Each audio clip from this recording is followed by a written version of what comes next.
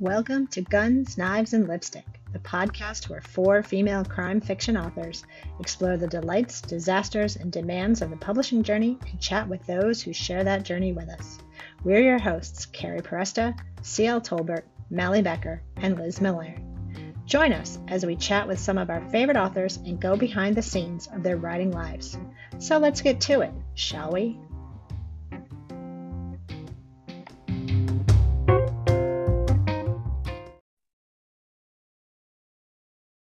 Welcome, everybody, to another episode of Guns, Knives, and Lipstick. I am Liz Miller.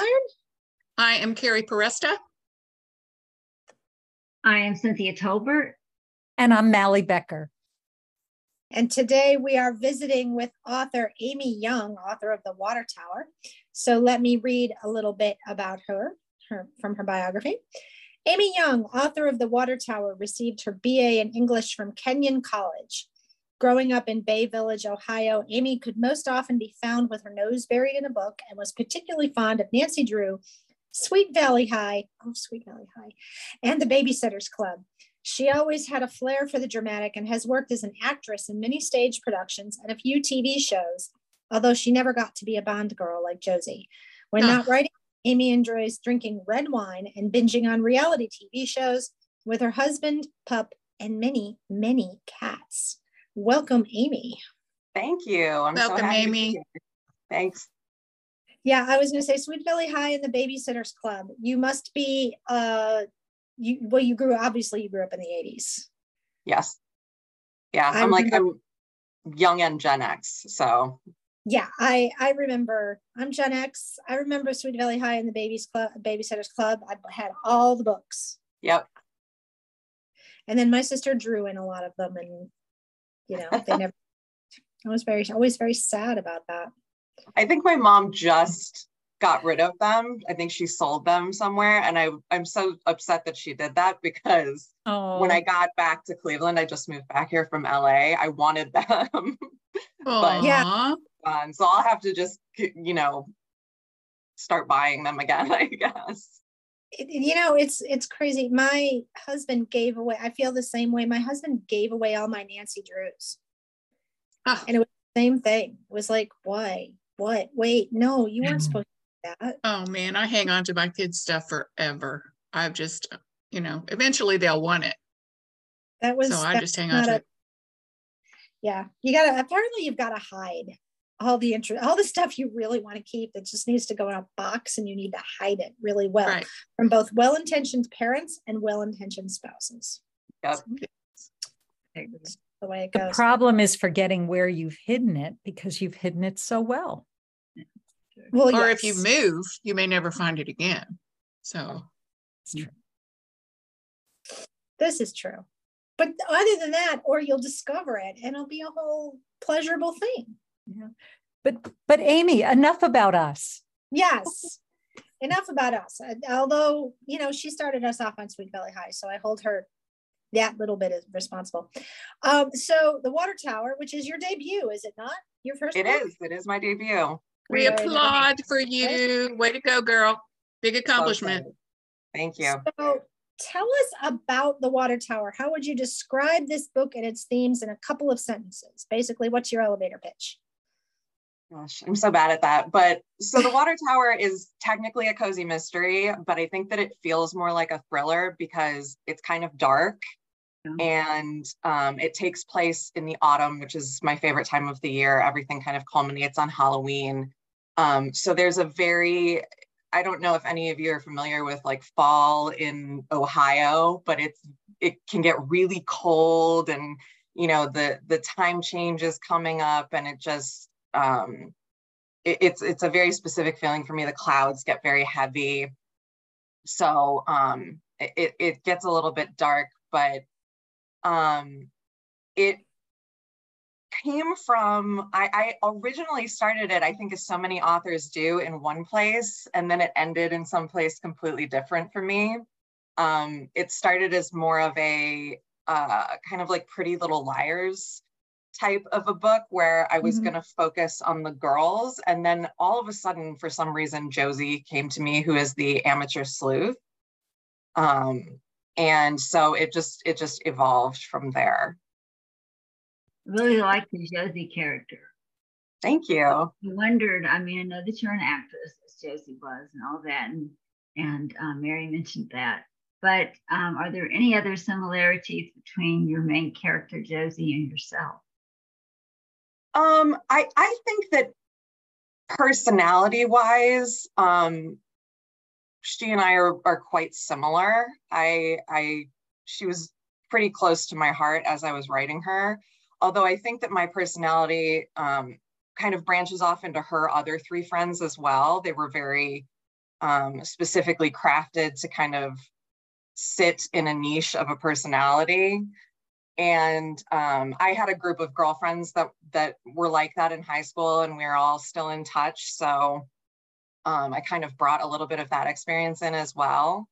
Plus, I mean, I know what it's like to work on a TV set. I was never anywhere near like as successful as Josie is, but I know what those long days on set are like, and what it's like to have to prepare for that and work, you know, months at a time, just 16-hour days doing that. So there are little elements of myself in her, but her name is from my grandmother, who passed away while I was writing it. It took me, I put the book aside for a while, and then I finished it during the quarantine, but my grandmother passed in around, I think it was like 2016.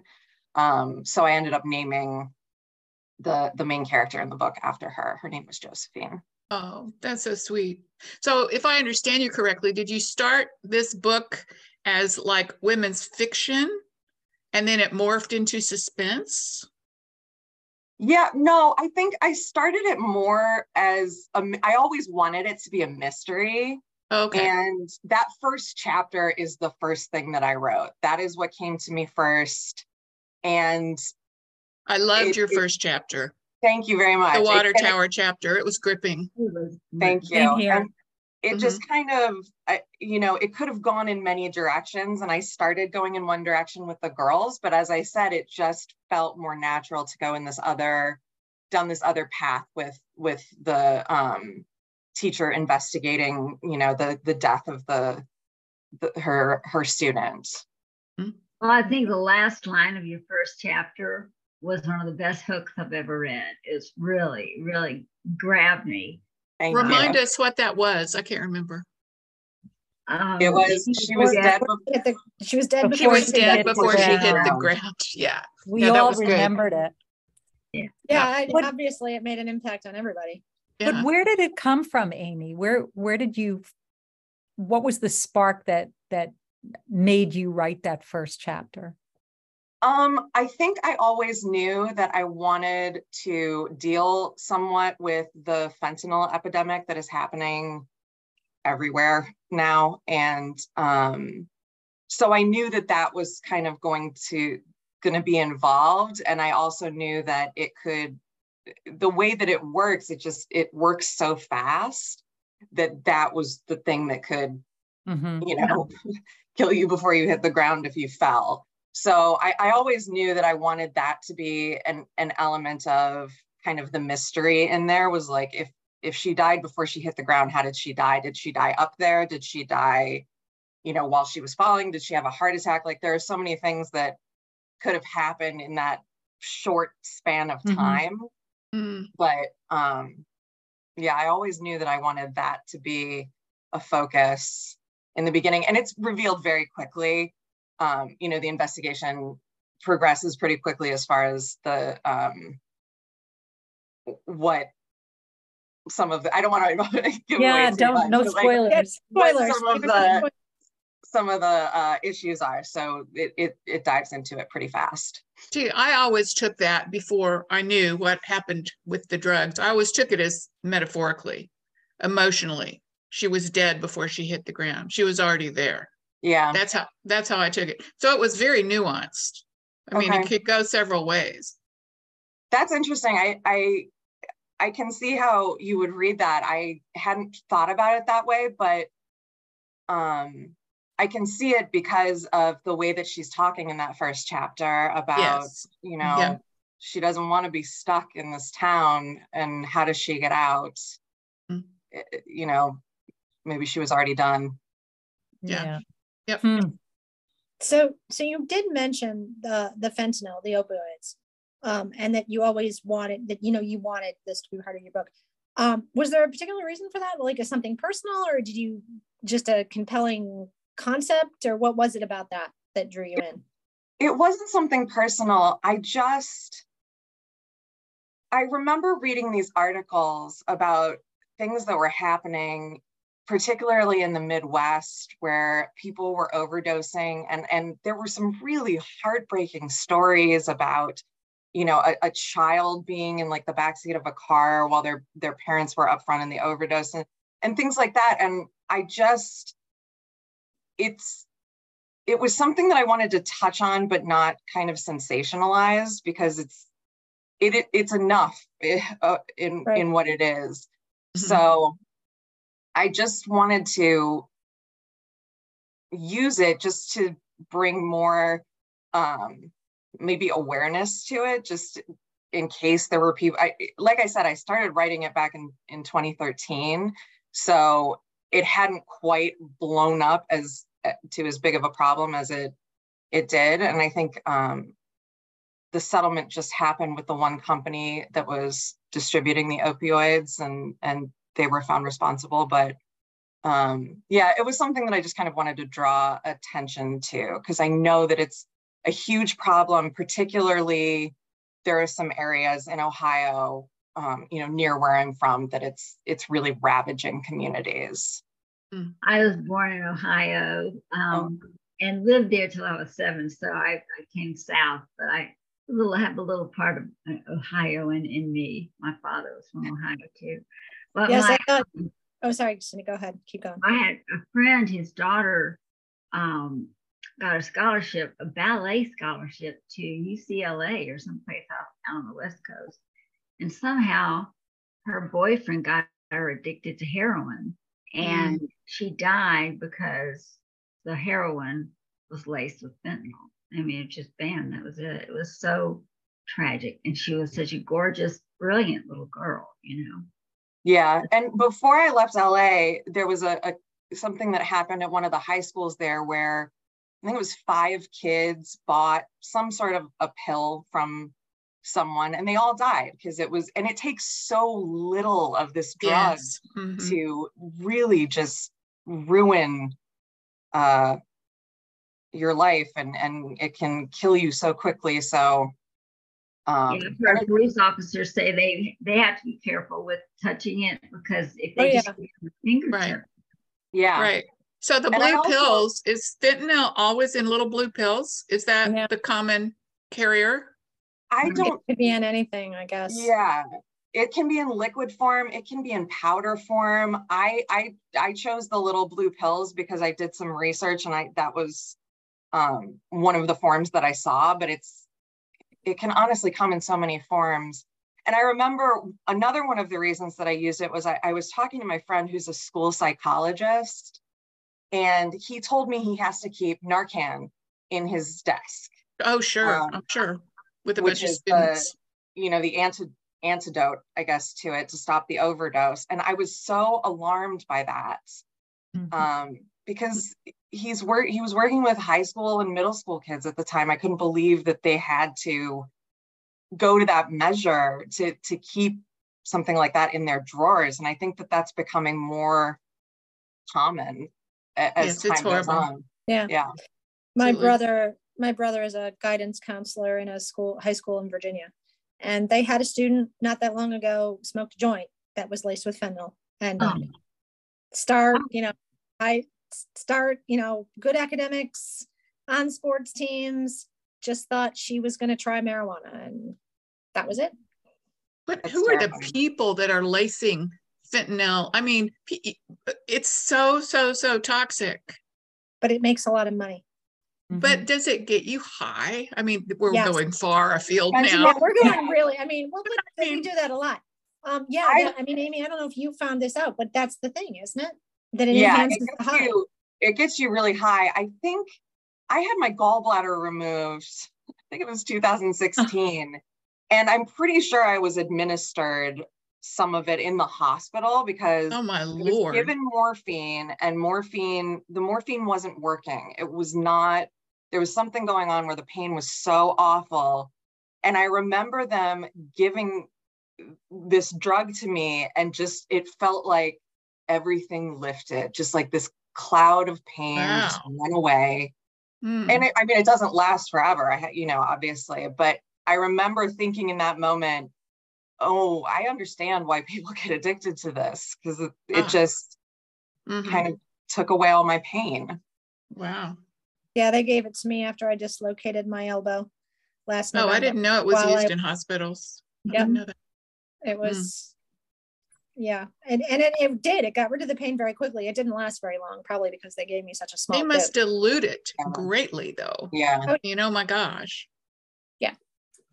I was glad that was the core of your book, because fentanyl, maybe 3 to 5 years ago, was on every television station across the country, but it's old news, and there are fewer reminders out there unless you live in one of those communities in Ohio, or a lot of those communities in a lot of places where it's still taking people out left and right. So good on you.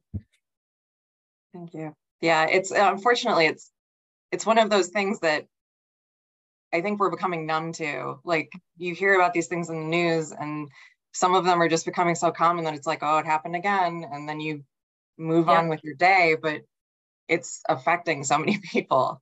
Yeah. Yeah. So you said, I want to go back to something you said earlier. So one of the things we like to talk about is writing journeys. And you said you always knew you wanted this to be a mystery. When you thought to yourself, hey, I'm going to write a book, was it always mystery? What and why mysteries? It was always mystery. And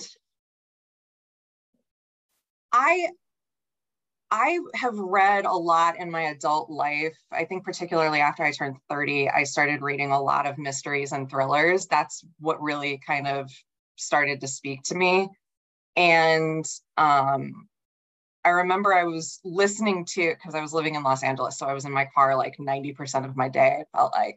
So I was listening to The Women's Murder Club, which is a James Patterson series, and that I really liked.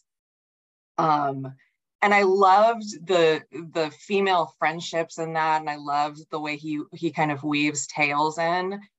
So I knew I wanted to try my hand at a mystery, but I also knew that I didn't.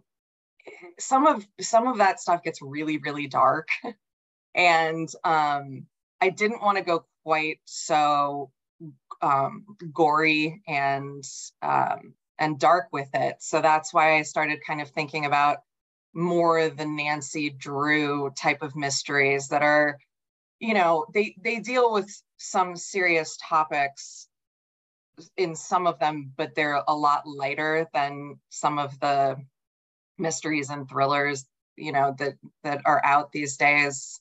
And I think that in a lot of respects, it's because a lot of people have become numb to like violence and things that are used as a device. I just think we've seen so much of it in the movies and on television, and so I wanted to steer away from the violence a little bit and just focus more on the story.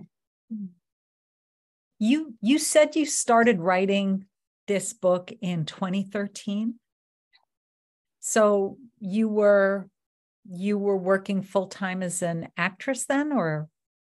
I was working, I did some copywriting. I did a few TV shows during that time. It really, like, when you're living in LA and trying to work as an actor, you just kind of piece together work. So I was just doing a lot of contract work.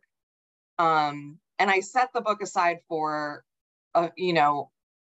periods of time. I would set it aside for 6 months and then come back to it. I would set it aside for a year. And then finally, when the pandemic hit, I lost all of my streams of income. So I sat down and I was like, I am going to finish this now. But yes, I had been working, I was an actress. I was doing proofreading and editing and copywriting and blog writing and all kinds of different things while I was in Los Angeles. Very creative work. Yeah.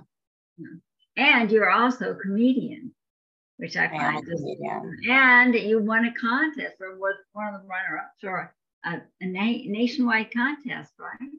I did. I was the runner-up in the National Comedy Contest. It's run by a manager, a talent manager. So it was one of the things that was cool about being stuck at home is that comedy turned online. So Zoom shows were really, really popular. So I got to meet people all over the country that I probably wouldn't have met because we were all kind of logging into the same shows and the same mics and doing the same things. And so I think that's one of those, that contest was one of those things that I might not have found had it not been for being stuck at home. But yeah, that was really cool to come in so close to first on that. Are you still doing comedy online? I don't do comedy online. I do it live now. So I don't do it online. I just do it. I do it. There's not as much Zoom comedy, I think, going on anymore. Got it. So I just started to go out in Cleveland and kind of make my way into the scene here. I just moved back to Cleveland in November. So I'm trying to just get my feet wet a little. Oh, just in time for an Ohio winter. Yes. I find that impressive because I couldn't do comedy to save my life. Oh, me either. So I would die on stage. I'm just thinking the yin and yang of comedy and murder. Yeah, it's two very distinct sides of my personality. Well, but my question I'm dying to ask is, how does acting, comedy, which is like a subgenre of acting, right? Yeah. And how does that translate to writing? How do you incorporate that into your process? Is it pivotal in your writing? I think it is, but not because my writing is funny. No, I didn't pick up on a lot of humor in the story. Not a lot of humor in I don't want people to think like this is going to be a funny mystery. It's not. But it does help with I think dialogue.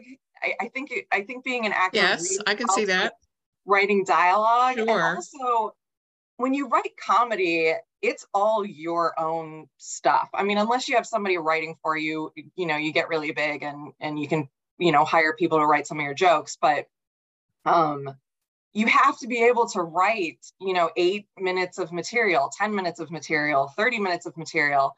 So it really does go hand in hand because the writing experience is there in stand-up comedy. It's just a different type of writing. A little clip of Very yours, cool. comedic clip. Yeah. And I thought it was sort of character-based too, that you develop characters in your comedy, from what I could tell. Somewhat, yeah. I mean, there are certain things, like if I do impressions of my husband that are completely not accurate. And how does he feel about those? People meet him and they're like, oh, we expected you to be like a dumb stoner, and he's not. He's very well spoken and he's lovely, but I work within my own limitations as far as being able to imitate people. And I also don't want to try to be like super accurate with someone and just like completely miss it and offend them. So whenever I do develop a character for the comedy set, it's usually not close to what they are, because first of all, you have to heighten everything. And second of all, it's just easier to make them something a little bit different than they are so that they don't feel like you're meanly poking fun at them. Right. And, you know, they're in on the joke. Talking about her husband Fang. No, you're not old enough to remember that. Well, you know, that's kind of interesting. Did you do the same thing in your mystery? Did you take pieces of people you knew and put them into different characters? Yeah, I did. I think that I took all of the best qualities of the people that I knew and kind of stuck them into different characters. I mean, the ones, you know, the nice characters, not the villains of the story. Yeah, see, my favorite is the bad parts of people and stuffing it into my characters. Yeah, the bad, you know, the bad people are just, I think that they come from different experiences that you have and that you're exposed to. So I'm sure that those come from real people that I've encountered. I just think I have a harder time pinpointing that, because when I'm describing, you know, one of the characters that I kind of is more of a protagonist character, it's a little bit easier to be like, oh, this comes from this person and she's like this, so I'm just gonna like heighten it there. And yeah, the bad characters, it's harder for me to like pinpoint exactly what it is that, like, who it is that I'm finding that character from. So Mary, the character of Amber's mother then. Yeah, the character of Amber's mother then, who is a very strong-willed woman, but she's not very nice. So you don't actually know anybody like, or do you know anybody like that? I mean, I think I've been exposed to a lot of people like Annalise. I think that she's not a caricature, but I think that she's some of the worst things that I've observed in people who are just filthy rich. And I think that that's where she kind of comes from, and that's where her coldness with like her children is. And I can think of a couple of people that I loosely wrapped into her character. Mm-hmm. Don't you love writing villains? Oh yeah. I still can't figure out what's so much fun about it, but what do you think? I mean, I think you get to let yourself really fly with any of the darkest thoughts or ideas that you have in the villains. It's like playing them on stage. Like, you just get to be this awful thing, and you get to kind of be that when you're writing it in your books. I mean, you get to walk away from it though, and that's the beautiful part about it, is that you can channel all of your anger or whatever you're feeling about, you know, the day. You can put that into the villain and then you can walk away from it. It's almost like journaling in a way, where you're just like putting it all out there, and then you're like, all right, and now I get to go be, you know, my nice self. Revel in bad behavior.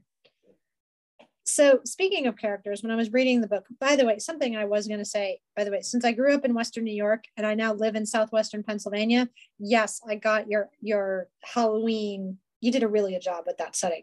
I'm going to put that out there too. Thank you. I know exactly what that is. But speaking of characters, when I was reading the book, it struck me that Amber and Josephine are both characters who want to be somewhere else. Like, you start the book and Amber clearly doesn't want to be in Ohio anymore. Josephine was in LA. She doesn't want to be in LA, so she goes back to Ohio, but then she's not sure she wants to stay in Ohio either. So did you intend to have that similarity? And do you think that similarity appeals to people on a broader sense? That desire to be somewhere other than where you are? I think that it does. I mean, I think that a lot of people think that getting out of a geographical location will somehow fix whatever they're feeling that's wrong in their life. And I remember growing up in a smaller town like Amber, feeling kind of the way that she did, like, I just can't wait to get out of here. You know, I can't wait to go and do big things and live my life, and I'm never coming back here. And then I went and I lived in other places. And now I'm back in a small town in Ohio because it, you know, that's where maybe I belong. But I think that, you know, had Amber gotten to grow up, she might have ended up like Josie, where she ended up in a big city and doing something, you know, bigger than she could have imagined for herself in the smaller town. Or she might not have, you know, she might have grown up and realized that she wanted to stay where she was. But I think that a lot of kids that grow up in smaller towns just really want to get away. And then some of them realize it works for them and some of it doesn't. But I don't think that that feeling of thinking that a different geography will solve your problems is unique to me. I think that a lot of people experience that. I agree with that. Yeah. And did you intend, so Amber, did you intend for that similarity to be between Amber and Josephine? That sort of, if I change my geography, I'll fix my problems. Yeah, I mean, I think that I absolutely intended for there to be a little bit of a parallel between them because, you know, Josie grew up where Amber was. So it's, she looks at her and kind of sees herself 15 years earlier, and she can see it, and Amber probably can see, you know, a future that she might have liked to have if she had gotten to live. So I think that they're on parallel tracks in a way. So we've all, you know, you read the book and the book is over. What's the feeling you want to leave your reader with when they're done and they close that cover? What do you want having to go through their mind? I want them to say, ooh, I want to know more. I want them to walk away and be like, I want to know what happens next. That was kind of the feeling that I was going for in the last pages. And the last pages took me several rewrites. You know, I think that that's something that we can all sympathize with.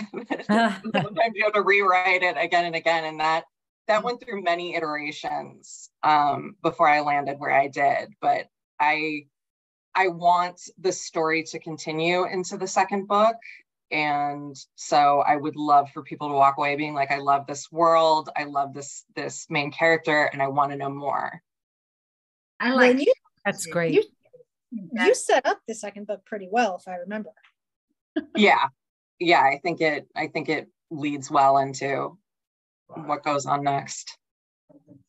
Okay. Cindy, were you going to say something? No, I was just commenting on Sean. I sort of like the tension between the two.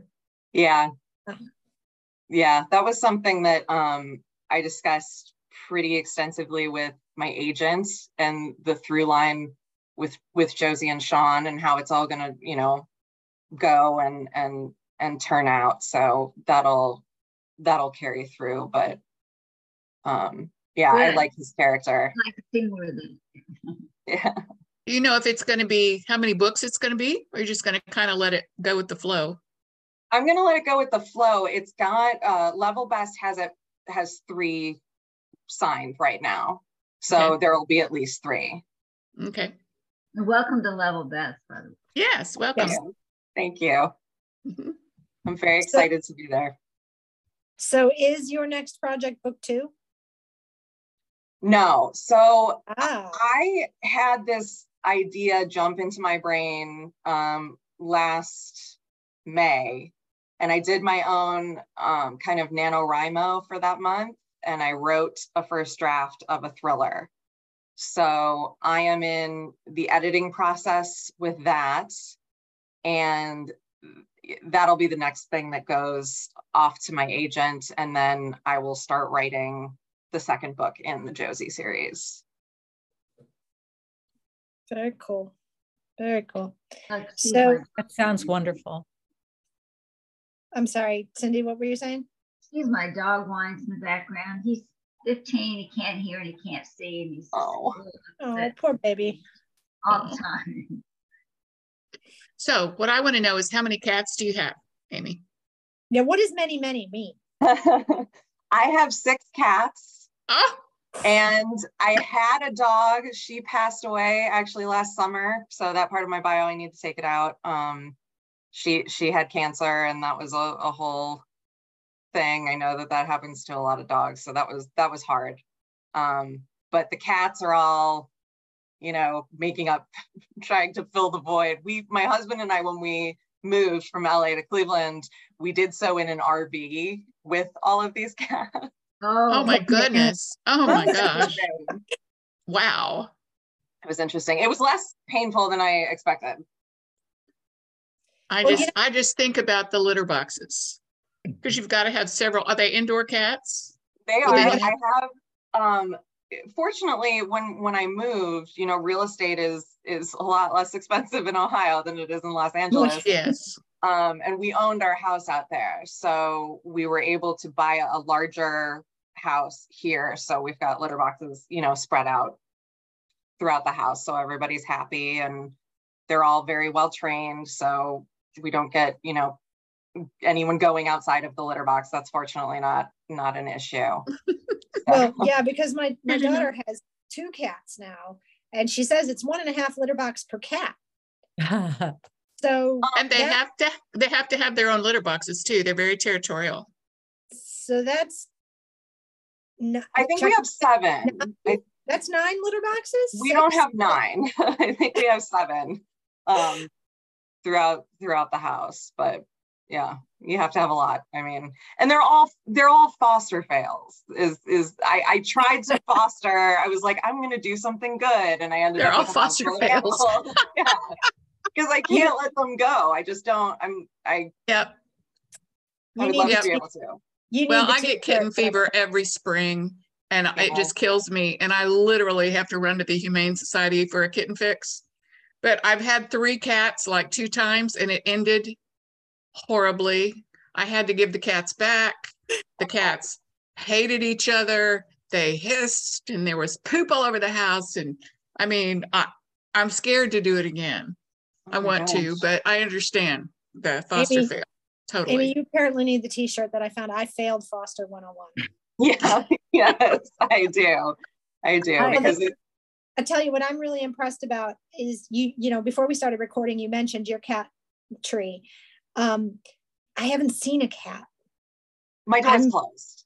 Oh, okay. Because I'm really impressed, because I'm on a lot of Zoom meetings where the cats, they just come and go. Oh yeah, they would be up in my face. If I let them in, I close the door. So they're very entertaining. My cats are stretched out on the floor. Felix is listening intently from the floor. There he is. My dog must be part cat, because he's stretched out on the floor. Yeah, well, he is part cat. He is. In a lot of ways, I think he is. Yeah. So yeah, here we go. We've gotten completely off topic again. Completely. Or a change. See how rigid we are. Yeah, but that's unique to this group. So we're gonna go. I'm gonna take us into, and let me scroll. Let me make sure that. Oh wait, before I do that, let's go back to your first chapter for a second, because I agree. That first chapter, I mean, a lot of us thought it was very compelling. But it is what some people might call risky, because you start with an unnamed character and she's dead before the end of the chapter. So a lot of agents and editors would say, oh, that's a really risky way to start a book. Why did you decide to run that risk? Like, what led you to run that risk? I think that I decided to run that risk because it was the first thing that I wrote. And I didn't know when I wrote it where exactly it was going to go. And I could have gone back and changed it to let everybody know who it was, but I liked it the way that it was. So I was okay with running that risk. I thought it worked. Yeah, it works. It did work. I was okay with it, but I understand how that could be seen as risky. Yeah, it's definitely a non-traditional. I mean, when you're talking to starting out writers, it's one of the things that you're told, don't do that. But it's also very, do it well. It's very cinematic, which think that a lot of movies or TV shows start exactly that way. And maybe less traditional for a book, but I think it's, you probably can't help but think somewhat cinematically since you've, been an actress. And I thought it worked. I thought it was very dramatic and worked very well. I love prologues. Yours was a chapter, but I like prologues. I've never had anybody say, oh, don't do a prologue, really. Just some people say it's unpopular. But I have started, I'll write my book, and somewhere in the middle of the story, things will start crystallizing for me. And I literally pick out the grisliest thing I can from my book and put it in a prologue in the front. Yeah. As a hook. And it doesn't matter. It's all about the action. So it doesn't matter if that person has a name or whatever. I just want people to go, oh, and then they have to find out how that happened. So yeah. I love that approach personally. Yeah, I'm a big fan of it too. I just read Hidden Pieces by Mary Kalikoa, and she does it really well in that book. I think it's a more of a thriller trope than it is traditional mysteries, maybe, but I really like it. So Stephen King does it, I think. I don't like horror, but as a master writer, he always opens that way. He always has somebody in perilous, horrible, grisly trouble. I've started the 3 of my books with dead bodies. Okay. So do I do the same thing. Yeah, drop them. Just drop them. Yeah. That'd be fun. It all depends on your subgenre. In a cozy, they say it can take a little while. If you're writing a thriller, just drop the body. Just go ahead and do it. Yeah. You remember the TV show 6 Feet Under? Yes. Vaguely. They always started with the dead body, which of course they were going to tend to in their business. But I just really loved the way they started the show every week. Yeah, I'm immediately intrigued, and I just have to figure out the backstory. I have to find it. Same. So we're going to take us into what I call our lightning round. Uh-oh. Is 2 questions. Don't think too hard about these. So the first one is, what is the last great book you read? No explanation, just author and book title. Ruth Ware's The It Girl. Excellent. And I suspect I know the answer to this one based on your bio, but what alcoholic beverage pairs best with the water tower? Either a glass of red wine or a dirty martini. I knew you'd bring up the red wine just based on your bio. Is that what Josie would drink? Lover, yeah. Is that what Josie would drink, you think, a dirty martini? I think so. I mean, that's one thing about her that I gave her. I was like, I gave her my drinks. Those are the things that I drink. I gave those to her too. So. That is one of the few questions we ask everyone. That's our those two we get asked, and they result in some interesting answers. It is something that I did notice when Josie gets together with her girlfriends. Everybody's got their drink of choice. So that's always cool. Yeah. So this has been great. We've talked about cats. We've talked about drugs. We've gone from the highs to the lows. It's great. No pun intended with the no. Yes. Oh yeah. See, I walk into those things. The highs to the lows. Yeah. That's why I can't do comedy. Because I can't think. I can't do it. Where can readers find you out in the wide web? Oh, readers can find me. I'm on Instagram as the Amy P. Young. I am on Facebook. I believe it's author Amy Young. TikTok, I am Amy P. Young 1, and Twitter, author Amy Young. I think that's all. You actually do TikTok? I do TikTok. Yeah. Well, you're a comedian. You can probably do videos. It's all over the place. I know that people say that you should focus on your niche. I'm too I'm too interested in too many things. So the TikTok's all over the place. TikTok scares me. Gonna leave that for other people's. Well, thank you so much for the conversation. This has been awesome. Everybody go out, buy The Water Tower. You will not be disappointed. And thank you, Amy, so much for joining us. I hope you found this as enjoyable as we did. Thank you so much for having me. This has been lovely. And then we will be with you next month. And in the meantime, take it easy, everyone. Bye.